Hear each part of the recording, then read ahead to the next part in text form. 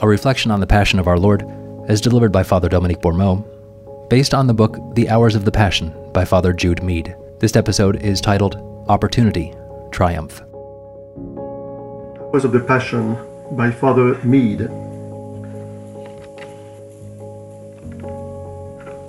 The 11th hour, the hour of opportunity. At this hour, Christ carried the cross, portrayed often as a triumphal march.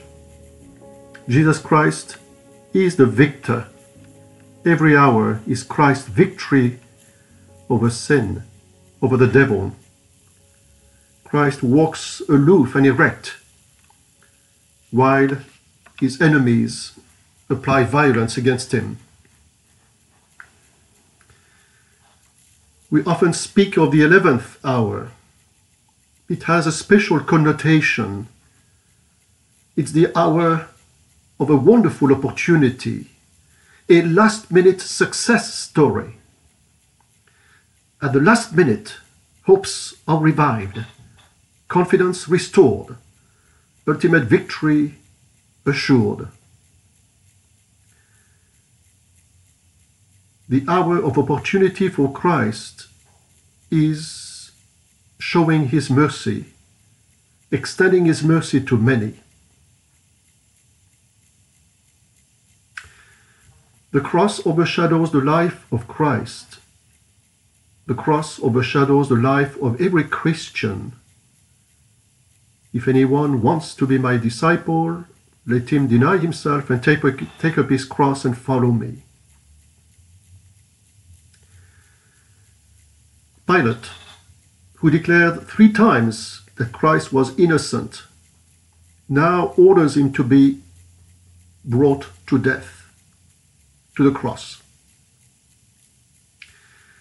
Our Lord had said it, "I have a baptism with which to be baptized, and how much I desire until it be accomplished." The Jews, in the mouth of the high priest Caiaphas, had prophesied, "It is expedient, it is necessary that one man die rather than the whole nation perish." The condemned victims, the condemned people, carry the cross, and our Lord too carries the cross. Proof of it is that he needs Simeon's help to carry it behind our Lord walking up to Calvary, to Golgotha.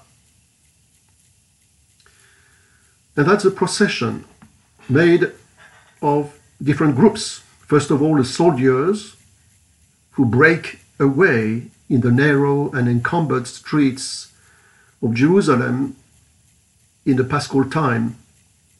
Then you have the herald who carries the motives, the condemnation, their crimes. Thirdly, the thieves, and our Lord is central stage here. Christ's shoulders and back have been lacerated, torn, wounded by the scourges. Heavy wood is on him now, on these very shoulders. Christ is pushed, goaded, shoved by the executioners, mocked by the crowd. Bloodstained footprints mark out the Via Dolorosa, the way, the sorrowful way, the way of the cross. Christ is broken in body and heart. The same crowd which acclaimed him a few days before, "Blessed he who comes in the name of the Lord, Hosanna to the Son of David." The same crowd now curses him. He falls. The sacred face, which was fixing Golgotha, now is buried in the dust of the street. He struggles, rising, falling and rising again. What if he was to die before Calvary? The centurion is told by Christ's enemies, we have a problem here. The criminal has to die on the cross and nowhere else, not on the way to the cross. But no Roman soldier would touch it. No Jews either, because cursed is he that hangs on the tree. A Jew from the diaspora, Cyrene of Libya, a working peasant of peasant stock, very solid man, is therefore commanded, ordered by the Roman soldier. No one can resist the orders of the military orders there.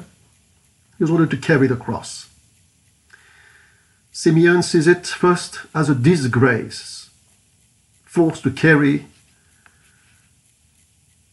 this gibbet of condemnation of a criminal. Carries it to Calvary, all right, as the beast bears the yoke. But before long, he's touched. The yoke of Christ is sweet and his burden light. Our Lord could have had angels to help him, yet he wanted a man to help him. Against all the bystanders, and he gave this grace to a stranger, a foreigner, from the diaspora, the grace to suffer gladly and to save his soul and the soul of his families. Two of his children were bishops of the early Christian church. Christ's cross saves us. Christ's cross must be borne by us too. God created you without you, redeemed you without you, but will not save you without you. Says St. Augustine. How are we to save ourselves? By the cross. St. Augustine explains again. 3 men carried the cross. The death on the cross that faithful day. Christ carried it with perfect resignation to God's will.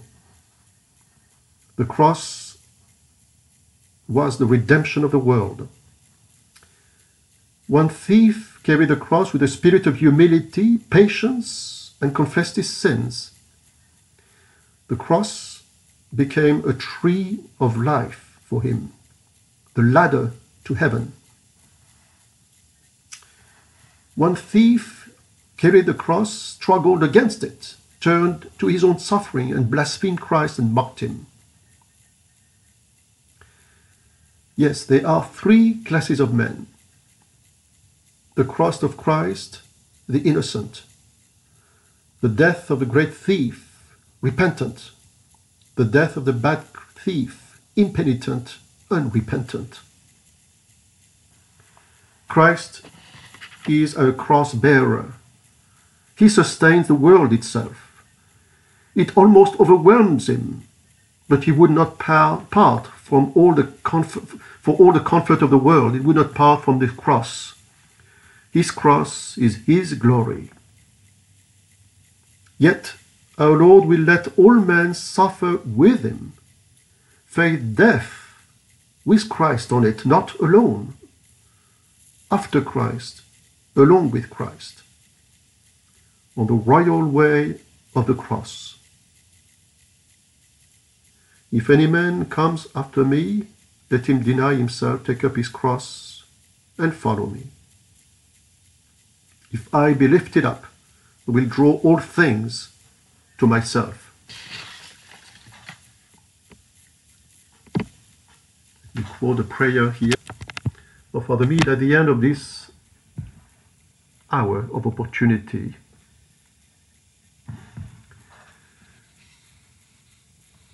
Almighty and everlasting God, who, in order to give an example of humility to the human race, did cause our Saviour to take up our flesh and carry the cross, mercifully grant that we who have seen this testimonial of his patience may merit to share in the promise of his resurrection.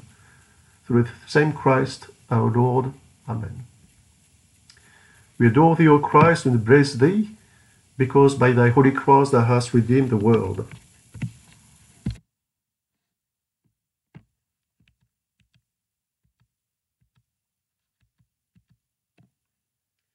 We move on to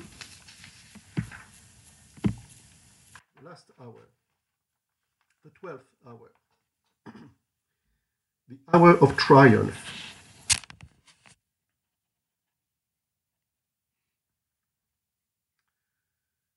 Crucifixion is the day and the hour for which Christ was born, for which he came into the world. The crucifixion, the climax of love of Jesus, the climax of hatred of his enemies. The crucifixion is the climax, 12 noon, between morning and evening, superior to both, superior to the Old Testament sacrifices of Lords and Vespers. Jerusalem is a place marked by God for the sacrifice. This is the greatest feast day, and the greater the mob, the greater the humiliation of the criminal who suffers. But the time and the place of Christ's death is his own choosing. No man takes my life away from me. I lay it down. I have the power to lay it down and the power to take it up again. Therefore Jesus, that he might sanctify the people by his own blood, suffered outside of the gate. The St. Paul in the Hebrews. And the Gospel tells us, when he had come to the place called Calvary, they gave him wine to drink mingled with myrrh. When he tasted it, he would not drink. This was the 3rd hour, and they crucified him. Usually, the victim is offered a drug to numb the senses. For Jesus knew he wanted to suffer with full possession of his senses. And our Lord is nailed alive to the cross, to the gibbet. Usually this physical torture is such that it takes many people to hold the one who is nailed. The victims are, the contortion of the victims, the violent natural movement makes them impossible to hold together. Jesus submits himself with infinite resignation despite the violent pain he undergoes. Then comes the first shock of the lifting of the cross with the dead weight of the body, enough to drive the crucified insane.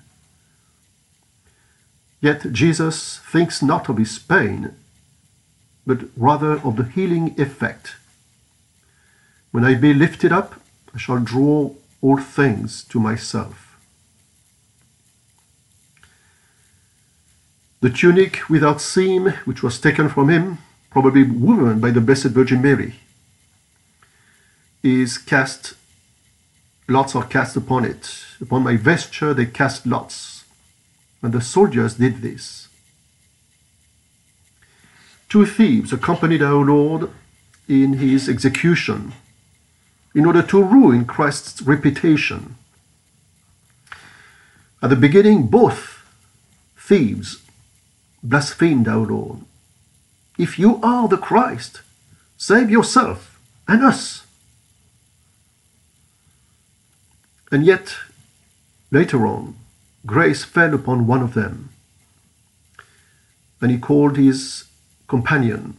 Neither do you fear God, seeing yourself under the same condemnation, and we justly, we've received the true reward of our deeds, but this man has done no evil. And speaking to our Lord, Lord, remember me when you come to your kingdom.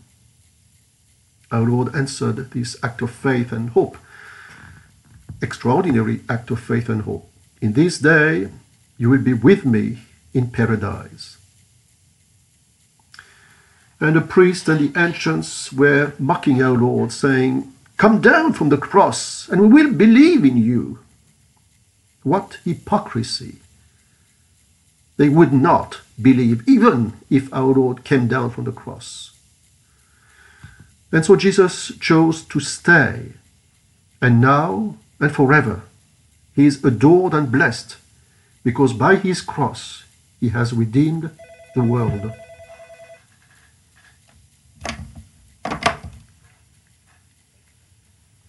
The King of the Jews. Pilate had insulted the leaders and called Jesus Christ and King in mockery. But scripsi, scripsi.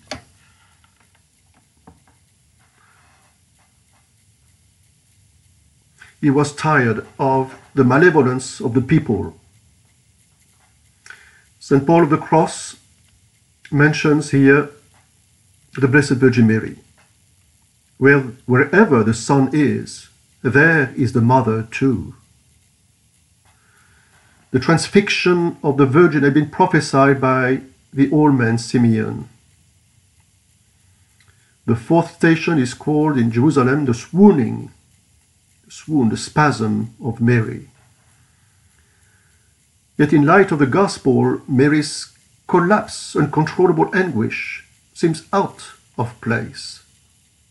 St. John tells us, "Now there stood by the cross of Jesus Mary, his mother." She stood stoic, heroic rather. And most naturally, Jesus gave the custody of his mother to his cousin and beloved disciple, John.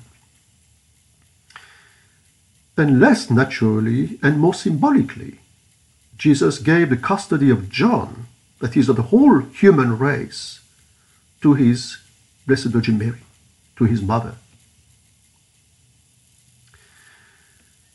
Blessed are the senses of the Blessed Mother, who, without dying, merited the palm of martyrdom beneath the cross of the Lord. Martyrs offered their own lives.